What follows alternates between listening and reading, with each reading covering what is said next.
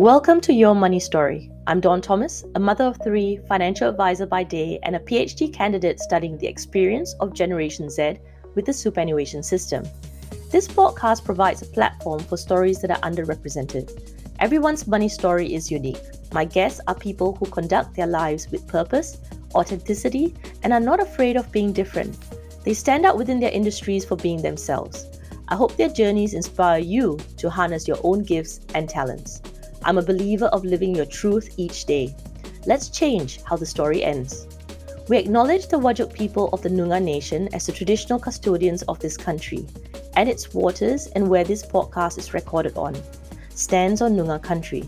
We pay our respects to Noongar elders, past and present, and acknowledge their wisdom and advice. The information discussed in this podcast does not take into account your personal and financial objectives and situation. Before acting on any information discussed here, you should consider its appropriateness, having regard to your objectives, needs, and financial situation. This week, I speak to Watsi Nenzo, who is the founder and CEO of Herconomics. Watsi's mission is to remove the barriers Australian women place on themselves when it comes to investing in the share market. She believes that having knowledge and the confidence to invest in shares can help women build long-term financial independence. Growing up in Zimbabwe, she witnessed the limited choices women had if they had no financial independence. Her joyful drive for her work comes from knowing that by helping more women, she's helping them find more opportunities for themselves and live an empowered life. Watsi, welcome to Your Money Story. I feel like I've been waiting ages to have you on my show. Yay! I'm so excited. Yeah, and it's one of those meetings that was through the universe of LinkedIn, isn't it? That's how we got connected to each other. Yeah. And that's why I find LinkedIn an amazing way to actually connect up to the community. I've seen your content. I really resonate with that. And I thought you'd be of value to our listeners. You know, how personally invested you are in actually improving the financial outcomes of women. You know, on your website, Herconomics, you use the term mission, and that's a very powerful word, mission. Yeah. But before we jump into all of that, I want us to start with your story. You know, you said you grew up in Zimbabwe. How has that start in your life shaped your money journey? Yeah, no, it's been a major, pretty much foundation of my money story, really. I mean, everything, I guess, that I focus on, even my mission, which we'll talk about later on, is very much, it began in Zimbabwe. So I grew up in Zimbabwe, and I grew up in a middle-class family. My mom and dad, you know, they both worked and, you know, we lived in the suburbs and everything. But at the same time, I got to see kind of the extremes, right? So yes, I was middle class, but there was a lot of people who were poor as well. And a lot of people were working class. And then you also had the people, the kind of small percentage who were very rich. So you got all these different kind of layers in the society.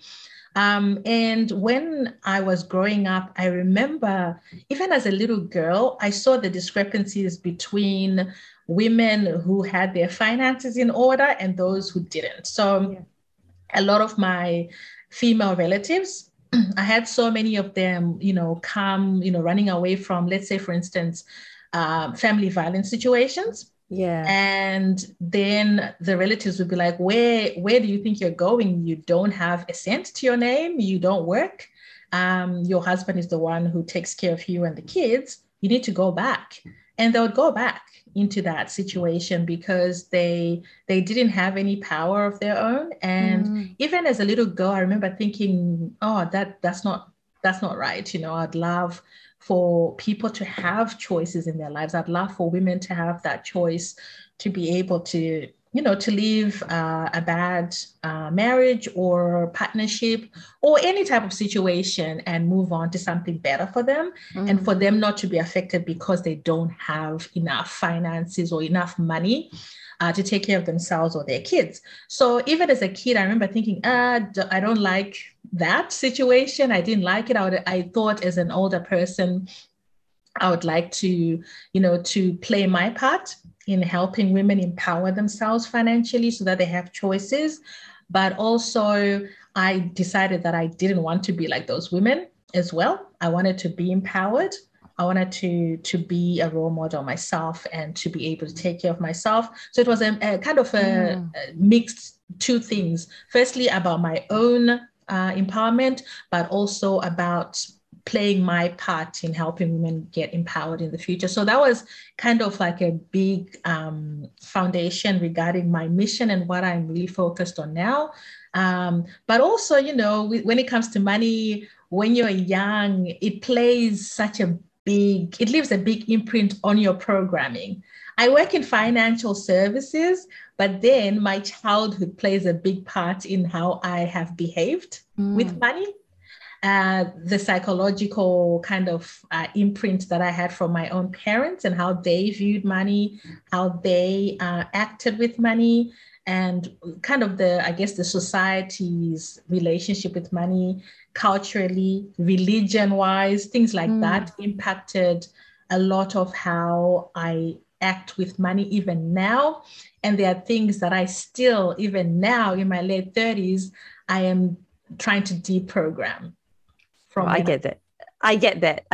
I think it's probably in our background we talk about money so much, but there's always that driver of why are you behaving the way you are, and it's not always rational because the numbers are rational. Think about it. Like, we're both working in finances, right? Like, we're in the financial world. We have knowledge. You know, we know what we need to do. But let's be honest, some of the decisions and some of the behaviors are not rational at all.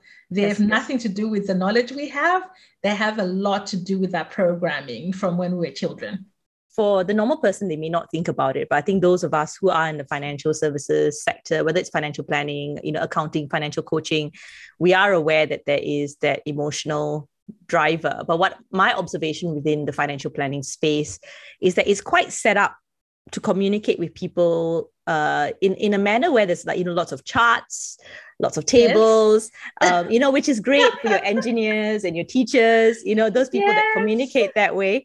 But it can be intimidating, you know, like, so you've kind of found through your journey that women can be intimidated when it comes to things like that, financial concepts and shares. I mean, why do you think it's the case specifically for women in your experience? Well, I mean, generally speaking, for sure, I think finances are intimidating for both males and females, for sure. I see that. However, I think for women, it's probably more so because just in terms of, I think we forget sometimes how recent it has been for women to actually start having that power over their own finances. Like, generationally, like, you look at the generations before you, whether it's our moms and then our grandmas, if you look back even to those generations, culturally, for a lot of cultures, I'll talk about my own culture, financial situations, especially the more, I guess, complex finance matters, you know, whether it's investing or things like that, where the domain of the male or of the husband or the father or someone else, it wasn't really the domain of women for a very long time. It's only quite recent that women have started to get that opportunity to manage those aspects of their lives, right? So firstly, we just haven't had that much time in general as women to even focus on those type of kind of complex financial situations. And then also it's that way because women as well, we kind of sometimes underestimate ourselves, and we feel like, you know, it's just too much. Like, exactly like you said, you get to, you know, they see all these charts or they hear all these things on TV, whether it's on the news or whether they hear somebody talking and they think, nah, that's way above my head. That there's just no way I can understand that. And they also have myths. So there's a lot of untrue myths that people believe about finances, and also especially about investing in shares. And these are myths that a lot of people believe, not just women. So things like, you know, you need to be really good at maths, or You have to pretty much be very smart, or only people who are already making a lot of money should be investing, or there's a lot of kind of untrue kind of needs out there. So some of that also kind of intimidates women as well, because they think, well, I don't have that much money, I'm not making that much money, or I'm not that smart, I'm not really good at math, or any of that stuff. And then it stops them from actually taking action and doing small things towards their goals, and actually investing their money and building their wealth. So there's a number of different reasons. Some of it is a lot to do with cultural and sex kind of gender roles over the centuries. Yes. And then a lot of it also has to do with just untrue myths out there in the media, information that people have, and just how overwhelming that can be as well. Yeah. So you've had your degree in accounting, you've had your time in financial services, you've tried out financial planning as well, and you've landed on Herconomics. Now that's quite a bit of a journey to get where you are, Watsi. And so that's your mission. Can you tell us more about Herconomics and why you actually started it?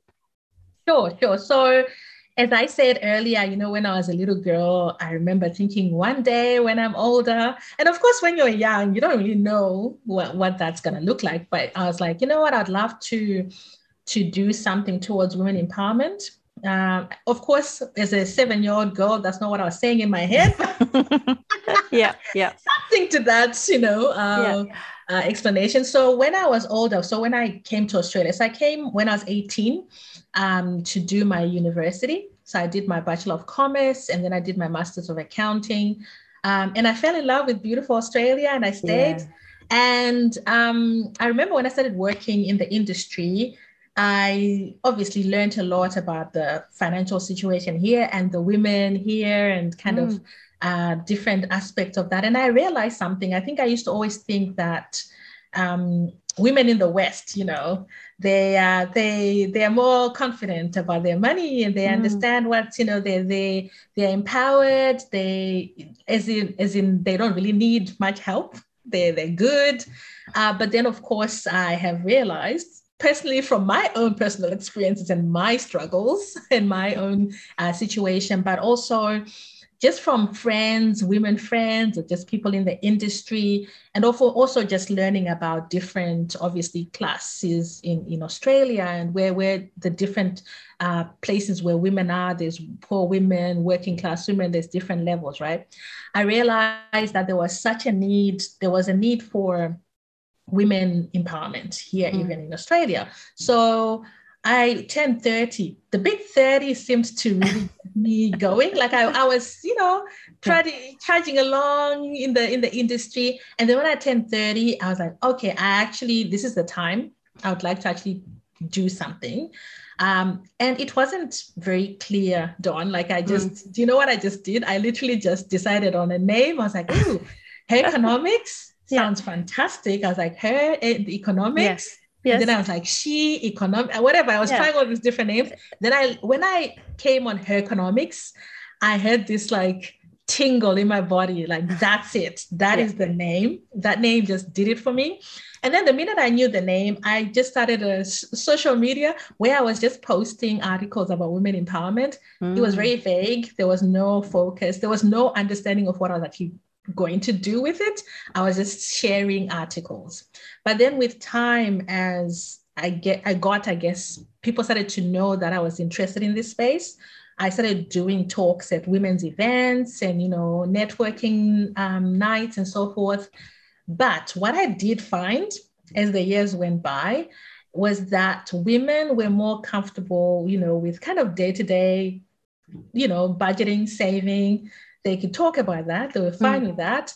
But when it came to wealth building, when it came to investing, when it came to talking about shares, they did not really want to talk about it. They were intimidated by it. And I decided to do something about that and create like a course for total beginners. So women who've never invested in the share market before. The reason why I'm interested in the share market, so people ask me this, it's because I know the power of the share market to build wealth over the long term. Yeah. I feel that because there's such a lower amount of women are too intimidated to get on the share market. It's changing though, I have to say, and I love that. There's been a big increase in women getting on the share market, especially during COVID.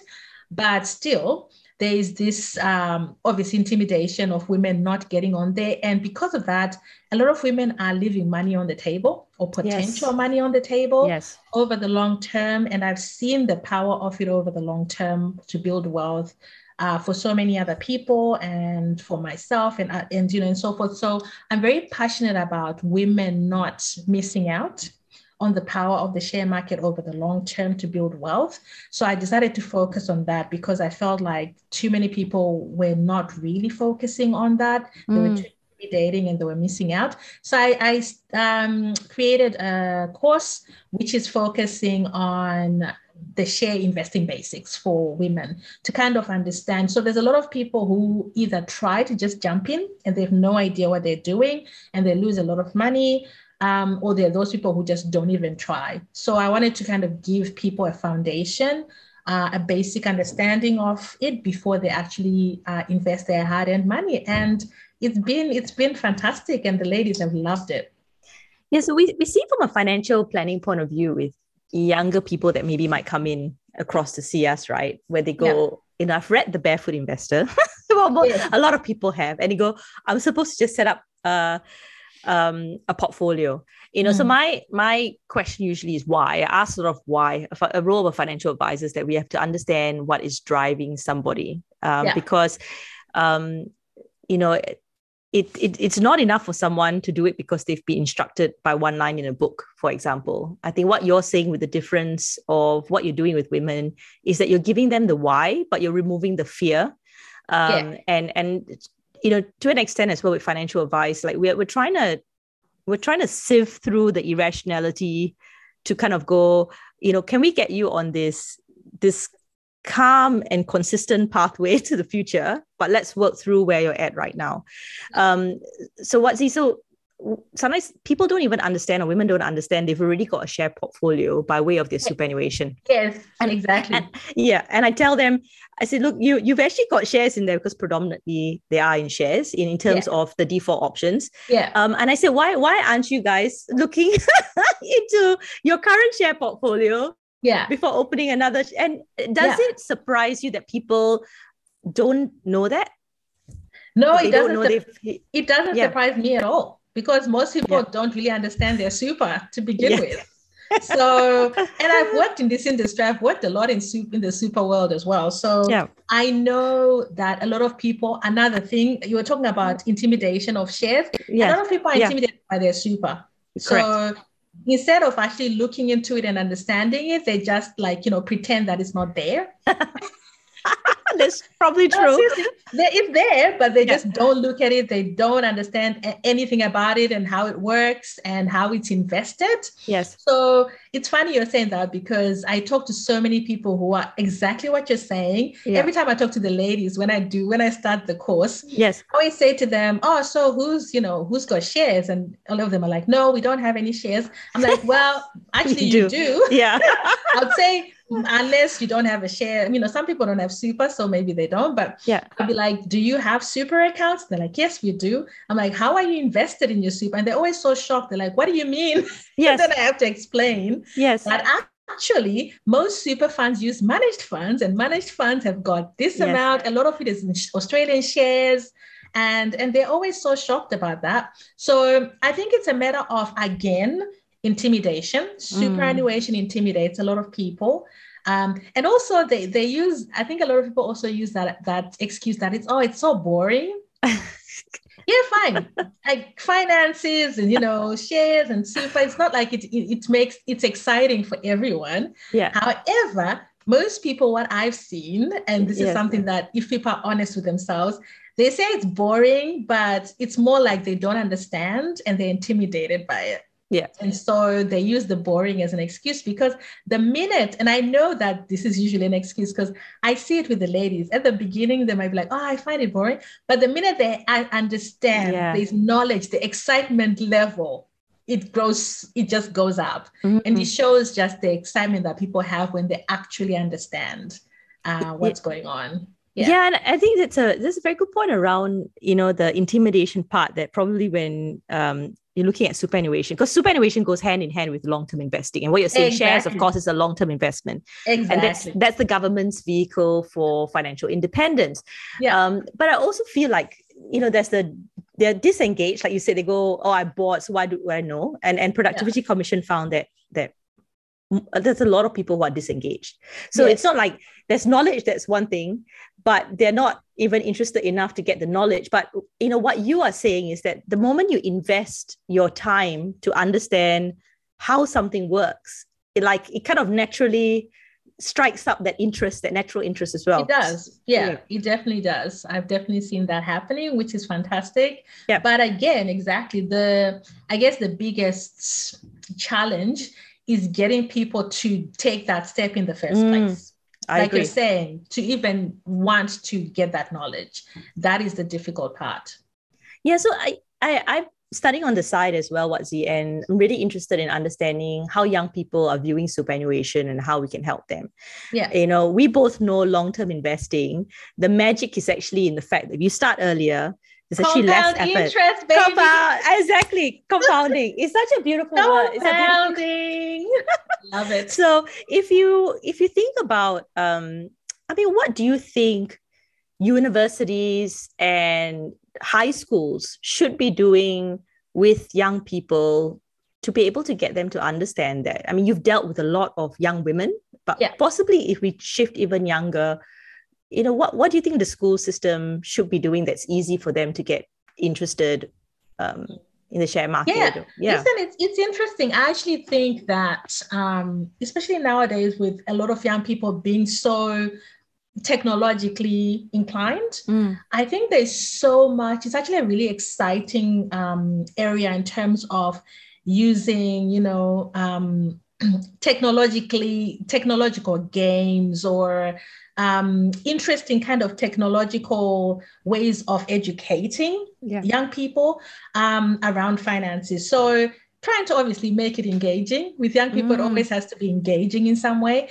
But I feel like, things like whether it's gamification or things like that, I think can make it so interesting. So first of all, I feel like there needs to be more focus on personal finances, firstly, at all, because I feel like there isn't enough I look at my own education back in Zimbabwe, but even here, whether it's primary school or secondary school, there needs to be more of a focus on personal finance education to begin with. I don't think there's enough of that, at least in a more practical focus. And I mean, not in fact in the terms of some obscure, like we're going to teach you mathematics situation, more as in even from very young, for them to understand the practicalities of money management from a young age, I think is really, really important.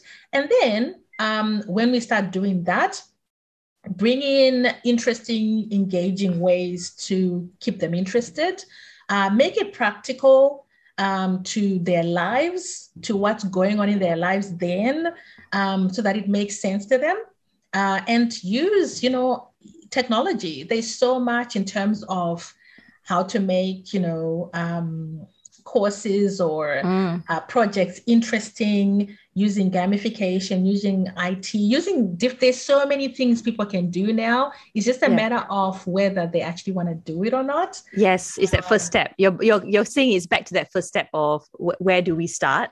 And the interesting thing as well is that we have a national financial literacy strategy, right? That was launched in 2011. But I think the issue was that schools don't have the capacity. So there are modules that they're trying to introduce. And from the very preliminary research that I have done through my studies, and it's not a representative sample, so I just have to put that as a disclaimer. It was mostly university students. Parents came up very high on the list of trusted source for information. What tips do you have for parents then? So let's say that it's twofold, right? Because they haven't maybe started their journey. So that's why they haven't had a conversation with their kids.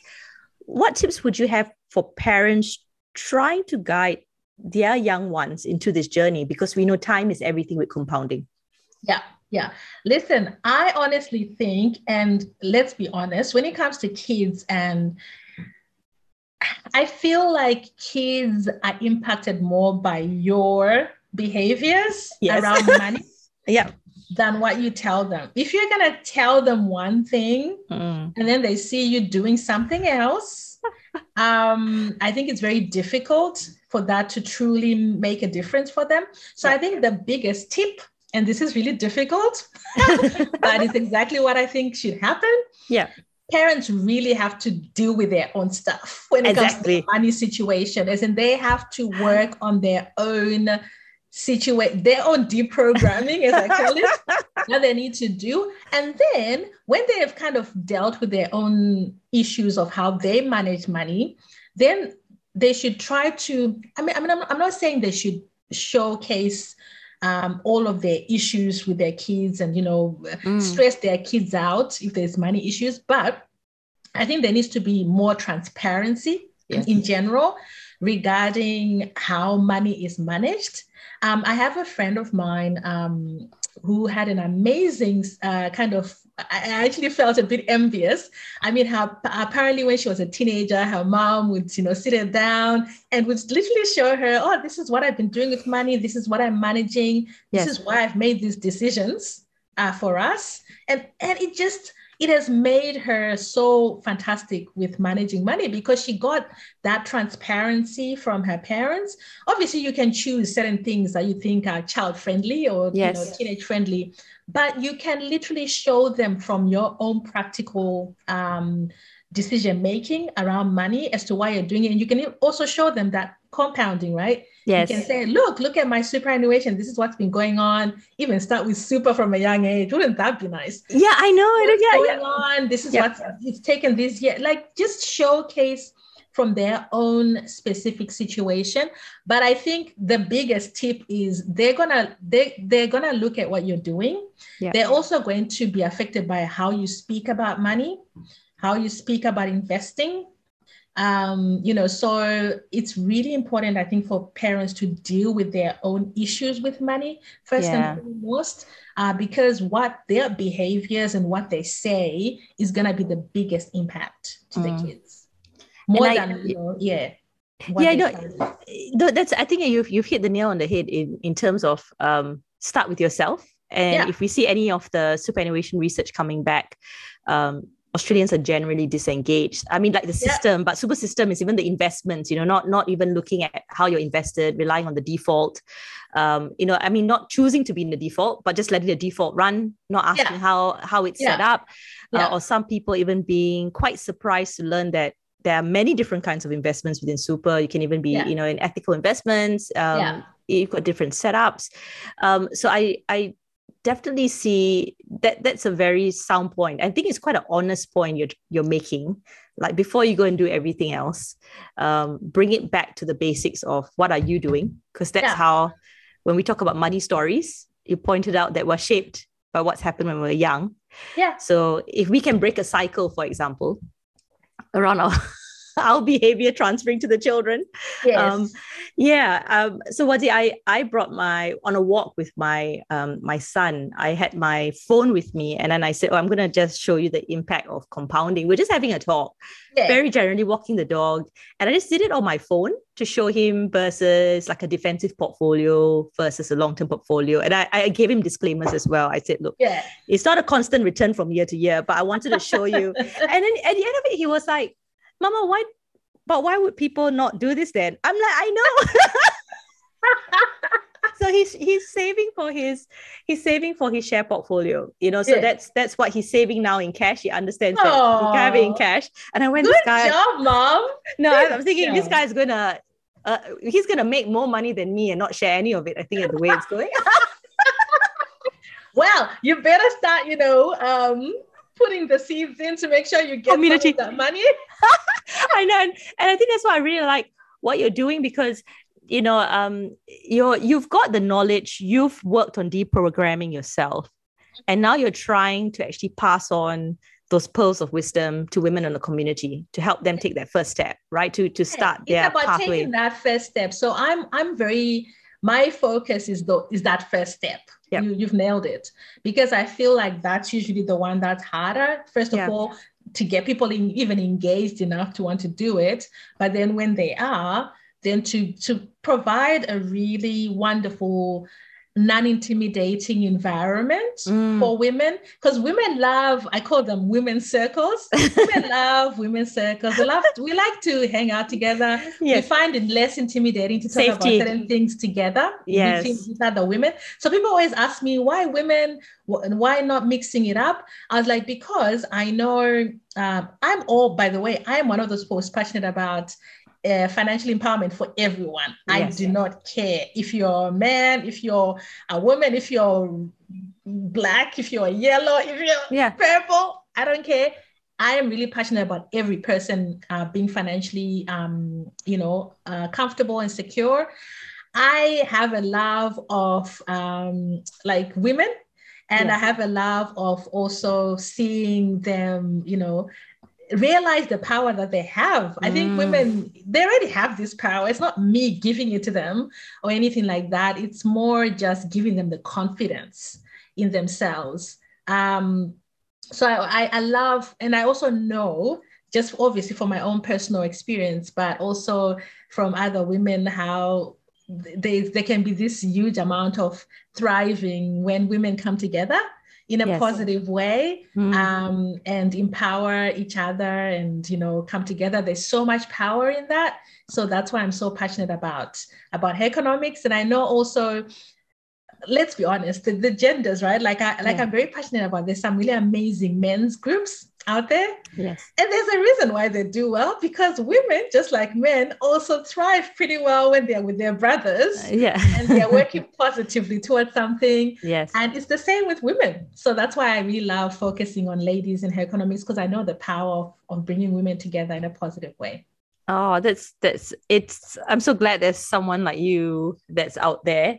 Oh, thanks, lovely. You too, ladies. No, I think you're right around. I think even those of us in the financial services sector, we are bonded. We like our circles of like other women who are very passionate about the empowerment of women.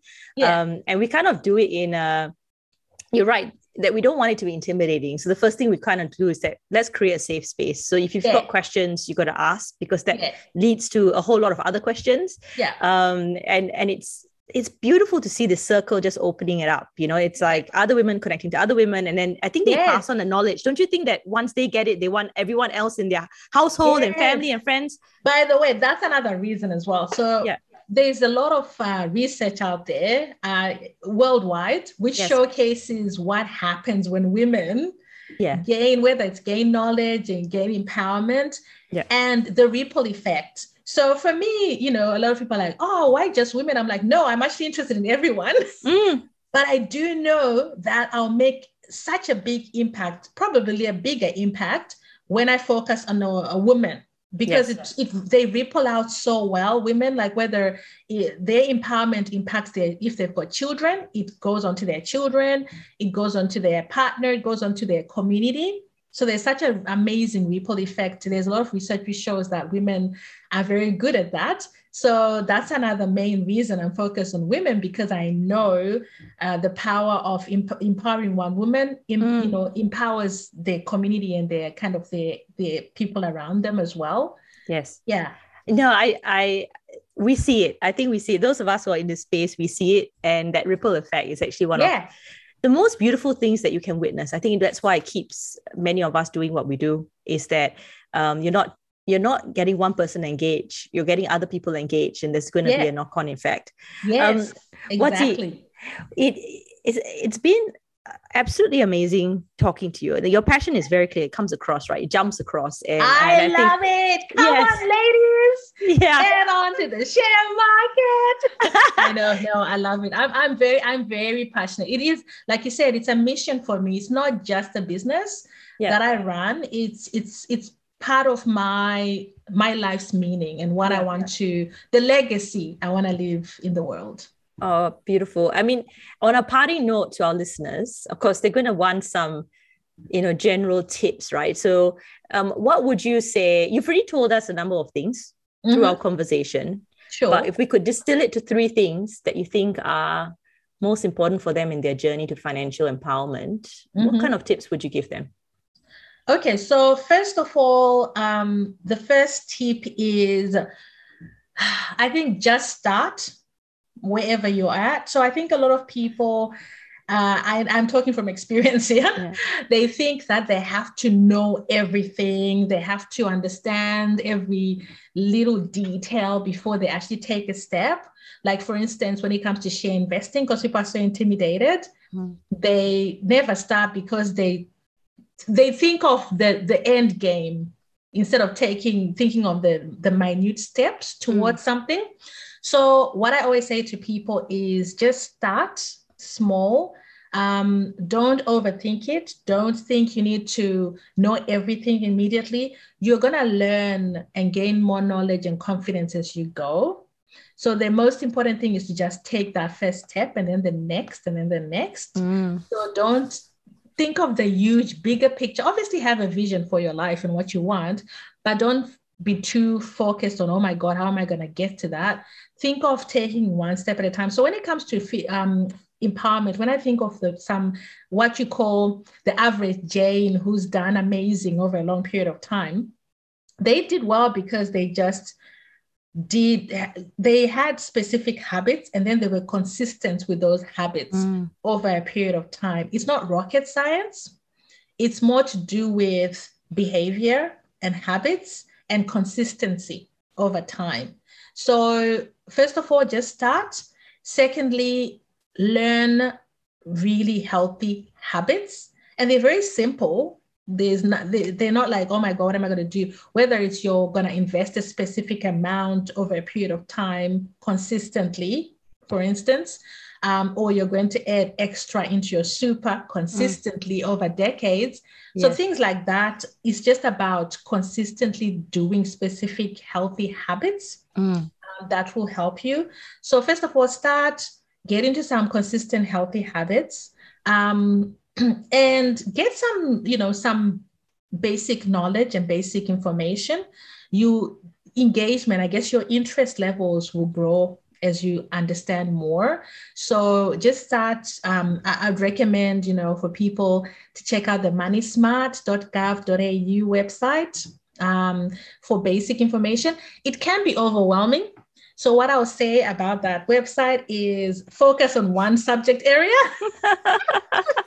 Don't try to read everything because there's a lot going on that website.